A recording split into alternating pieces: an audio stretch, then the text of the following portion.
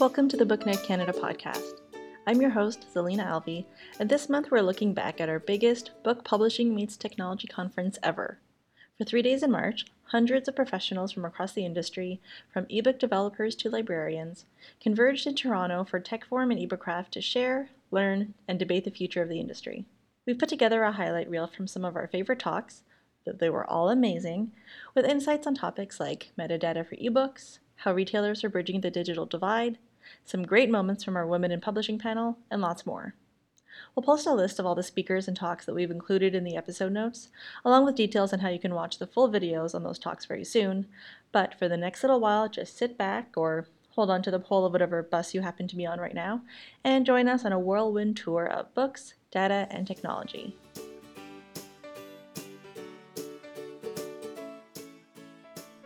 I might as well start at the beginning. In the beginning, the director created the canvas, and the canvas was without form and void, and darkness was upon the face of the deep. And the spirit of the director moved upon the face of the screen. And the director said, "Let there be content," and there was content. And the director saw the content, that it was good, and the director divided the content from the style. And the director called the content the document tree, and the darkness he called style. And the evening and the morning were the first day. And Bert said, "Let there be a box tree in the midst of the canvas, and let it unite the document tree and the style." And Bert made a document and rendered the fragmentainers of the box tree onto the canvas, and it was so. And the director called the document valid. And the evening and the morning were the second day. And Bert said, "Let the maker of standards be gathered together unto one place, and let the standard appear," and it was so. And Bert called the standard cascading style sheets, and the gathering together of the makers called he the CSS working group, and the director saw that it was good. The director, of course, is Tim Berners-Lee, the inventor of the World Wide Web. Bert is Bert Boss, the co-inventor of CSS. And what I like EPUB, by far our favorite format, and just echoing all of the conversation that's been going on. And EPUB is our favorite because of the compatibility across reading systems. All files that come through to Overdrive have to pass the most recent version of EPUB check, so 4.0.2. And if not, we do just put those files on hold or report it back to the publisher and wait until we can get a revised file. One question that we do get is, if you already have a title that's live and an ebook file in place, and you send through the file again and it fails EPUB check for whatever reason, maybe there's been an update to the check since you last sent it through, do we pull your title from sale? The answer is no. It'll stay there until you have a file that will pass EPUB check, and at that point, we do process it, and it will overwrite the old file, and libraries will get that new file. Ebook sales have bounced back quite a bit this last year. So we saw a bounce down, and you probably heard about a lot of that in the media, and you can see it there on the graph. But we've seen it bounce back, and every quarter last year was higher than the previous quarter in the year before. And when we look at the product mix that they're buying, it's a lot of self-published stuff. But the numbers are not down, as we hear in a lot of media. They're actually up, just slightly up, but still up. And you heard Maria talk a little bit about TPL and Toronto Public Library, and we talked to Toronto Public Library a lot, and we know that the quantity and checkouts is up, not just at Toronto Public Library, at most public libraries across Canada, or a lot of them anyway. So who bought what? It stays pretty consistent. 84% of Canadians bought a print book, or of book buyers bought a print book. Around 22% bought an ebook, and around 4% bought a audiobook. So looking at the data for the accessibility feature usage, this graph represents readers who did not report having a print disability in our study. And I was really surprised that 12% of those readers are using screen reader technology to access ebook content. While that is still the lowest usage of all the features we decided to study, with font size and night display coming out far ahead, around 40%, and others around 30%, it's really important to remember, as I think has been discussed often over the course of the last few days, that people can be permanently, temporarily, or situationally print disabled based on different circumstances, and that the people who want to use these features far outnumber just those people who are reporting print disabilities. When someone stands up and says, Facebook, you have to change the way you are, don't wait around for that to happen. First of all, it takes them weeks to get up and say, oh, we'll try harder to be better. There is a kind of way in which that coding, technology, the tools to create computer code and systems works that has a sort of self-fulfilling aura about it. It is, the whole system is imbued with a set of values already. That to write code, you need to sit there and be obsessive, for days on end. That to be a good software engineer, as one who shall go unnamed, infamous former Google software engineer said, well, these women can't be any good at it because they won't stay and sleep under their desks at night. So I love him. Yeah. So you have to understand this is the culture that goes on inside there. And bringing in people who do not come directly out of the computer science schools into this environment is also a cause for attention. I know, particularly women, because they were the ones who've contacted me after the book came out, they say they go into meetings and they ask questions. Well, what's the social effect of this? Who is our intended user? Who is it that we're ignoring? Who are we underserving? Who are we overserving? Now, wouldn't it be good for us to explode? There are new markets out there of underserved people. They can't just all be poor, desperate people. There must be some advantage for us in this as a company. Now, look, these are money-making. We're not asking them to function without making money. And they are ridiculed. Their response is, that's not our job. Our job is to increase our user base. It has to be increased as if it was some kind of exponential curve that could never break. Venture capitalists are on them. The market is on them. So everything is invested, so to speak, in a certain direction to push technology where it is now. But the thing about women in publishing that I found both in the building and out is that what happens is that you bring those women in, you give them a chair, and then you say good luck, and you leave them to figure it out. So there's no movement in terms of figuring out how to promote those women. There's no movement in figuring out how to listen to them. There's no thought as to what kinds of books maybe they're tasked with editing or marketing or doing publicity for. You end up getting put in this really narrow box. The next issue is obviously that you don't hire any women of color. Look how white this room is. Don't look at me, look at each other. Look how white this room is. That's embarrassing. Like, this should feel embarrassing. I'm embarrassed. We should all be embarrassed by how white this room is. And the thing is if you think about it, how many prominent editors of color are there? There's one on the panel. So we got one. Good for you.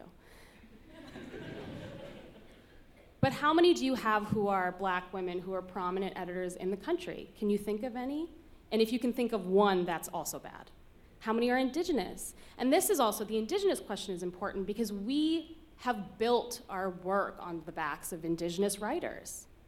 We love to say that. We love to say this is an important book. We love to say that this is the thing you're supposed to read about. We love to say this is our history. And we don't have any roots. We don't have any proof to say that, we've supported those people. And then the other issue is when you bring women of color in, especially women of color, but people of color generally, what do you task them with? Do you listen to them when they talk? And do you bring them in because you feel like you need to check a box? Or do you bring them in because you feel like, I've read this passage in this book and it feels really problematic, so I need somebody to read it and tell me I'm not a racist? If that's what you're doing, that's not enough. And so it gets really easy, I think, in publishing more so than in other industries, because publishing is very liberal. There's a lot of liberal white women in it. There's a lot of liberal men. But it gets easy to say, I'm doing a good job. I talked to one black person today. It gets really easy to do that. But the thing is it's almost a pernicious threat because it's so liberal and because it's so comfortable and because it's really easy to say we're doing a good job because we're publishing big ideas and this is an 80% female industry and the Random House was very female, it was extremely female dominated. It's very easy to say I'm doing a good job. And that makes me crazy because then the other thing you can say is, well, we don't hire people of color because they don't come through in the schools.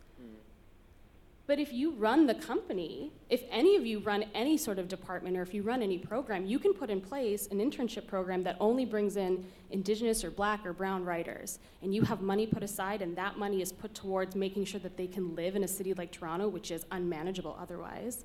And you can do that sort of mentorship. And then you solve your own problem. And then people come to you and they say, oh, that publisher actually is going to give me financial care, they're going to take care of me as an employee, and then when I'm bigger and I'm better, I'm going to come back and I'm going to work for them. This is how you have people stay faithful to companies or to individuals, either way. The nature of training in this industry, you don't really learn how to edit. Most of us, I'm sure in this room, have taken editorial courses, and it's really ambiguous and abstract, and it's never how it actually plays out in real life when you're working on a manuscript. So I think, the mentorship part of it is so important because, I could sit in classes and I could, watch from a distance what the editors around me are doing. But like Sachi said, in a lot of ways, you are left to your own, and that I think has been incredibly challenging on a lot of levels, being I tried to do the count today, and I think we have a big editorial team at PRHC. I think there are only 2 of us that are of color that are editing, myself and Anita Chong, who works at McClelland and Stewart. And, that is incredibly isolating, but it's also isolating because then I also I had to learn myself how to help tell other women's stories. So I can have the mandate and the vision and the dream to, publish more diverse voices, Indigenous, women of color, all of that. But if I don't know how to do it, that's a problem. And, I do certainly feel the imposter syndrome every day. Am I a good editor? Am I doing this correctly? Am I doing this voice justice? Am I giving this person the space they deserve? Because I don't know everything. But then you also feel that added pressure of supporting those new voices coming in, and how do you teach those young editors how to edit this way? So it really feels sometimes like this cycle that feeds this inequity, but also feeds this imposter syndrome. So it's a challenge, I think. So doing a good job on keywords, though, is going to set you apart. It's going to set your books apart from the competition and from the rest of the crowd. So I do recommend that you do that. Now, how many keywords should you have? We talked about the long tail keywords, about the queries that you want to match for. So there's a pretty common bit of information going around. You've heard people talk about it before, that Amazon only takes about 500 to 600 characters from your keywords list. Now, there's not a technical limit on the number of keywords that you can send, but if Amazon only takes the first 500 or 600, then there's no reason to send more, right? But it's not completely accurate. Amazon assesses in excess of 1,000 characters based on all of the studies that we've done. The misconception that a lot of people have is that each individual keyword is processed by Amazon and then applied to the book. But that's not actually the case. Each keyword is assessed, but it may or may not be applied. So if you look at a list of 600 characters, then you see that keyword in position 501 isn't actually being applied, you might think that everything after 501 is not being applied either. But in all of our research, looking at thousands of books across Amazon, and looking at keywords that were past the 1,000 character mark in that keyword list, there were often very unique keywords that were matching for books because they were in that list. So don't take into consideration the idea of just the first 500 or 600 characters. My recommendation is, as much as possible, do 1,000 plus characters in your keywords list. It's about creating identity too. Like when we bring in creators for signings, we are very specific about which creators we bring in. So for example, we had a signing for the graphic novel Bingo Love recently, and so that was really important for us to showcase we try to showcase continually how much we support diverse material and how we want to prop that up. Like, I'm not really that interested in having a signing for the next superhero book because those things kind of sell themselves. They have their own market, their own demographic. I want to reach the other people who feel like there isn't material for them. I want to let them know that there is stuff that they can find. There's amazing things for them to read and enjoy, and I want to show them how welcome they can be in my store. Well, I think we're all happy that the book is selling. I'm certainly not suggesting tackling customers with phones, you know, as obnoxious as they are sometimes. Just turn the flash off, like, please. But no, I think for the most part, we're just happy that people are getting the books in their hands. It's a matter of having the publishers acknowledge that role that we play, and having them acknowledge it maybe a little bit with their pocketbooks. And even not even necessarily to like hand us cash, just make it easier for us to claim something that is theoretically supposed to be available to us. Because I promise you, Heather is not leaving any co-op dollars on the table.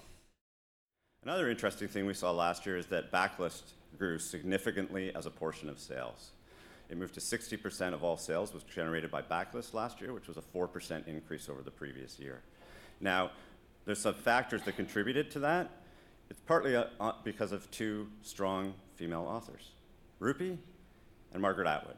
Margaret Atwood had always has a good year, but had a great year last year because of TV and movies. But some of Rupi's poetry books are a little older too, so that really pulled the backlist titles up quite a bit. I was just wondering, you mentioned earlier with the personal digital assistants and the voice technology behind them, as they get integrated into iPhones and Android phones, and their reading technology over ebooks, how do you see that affecting the market of audiobooks?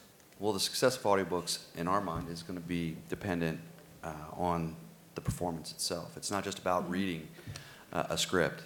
We focus on working with the best actors out there. As a matter of fact, we were the #1 employer of actors in the tri-state area in New York. We are focused on working with folks who really understand the power of the spoken word and performance. So we will take great pains to focus on making sure we have the right narrator. So it's really the recitation of the script. You know, reading the phone book is not going to sell. When I started doing audio back in the 90s, we would do like a lot of more famous people. And one of the things that I've really discovered kind of coming back to it is that there are people who specialize. Like, this is what they do, and they are rock stars at it. And people will not just look for authors in terms of what they want to listen to, but they will look at narrators. And you can certainly do that on Audible, where people discover narrators that they will just follow to the earth, just the way that you would an author. So that's something that we are focused on too, where we really do try to pick the right people. I myself am curious what's going to happen. I've certainly had these conversations with colleagues who said that, you know, the speakers are going to get to the point where they're going to get really good. I will say, I feel like they've said that about actors too. And as a technologist, I can actually add to it that it is inevitable. It is coming. I'm actually waiting to read and listen to the first book that it is AI generated. Can't wait to hear that one as well.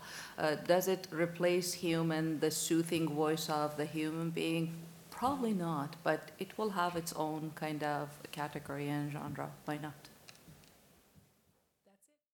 Sort of a running Google search for digital divide, and one of the things that I find is we get a lot of stories about indigenous kids who sit outside the library to be able to do their homework because they don't have internet where they live.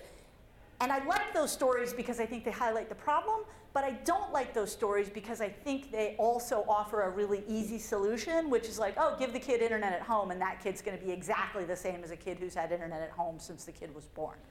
And it's trickier than that. And I don't mean to be like, so don't try.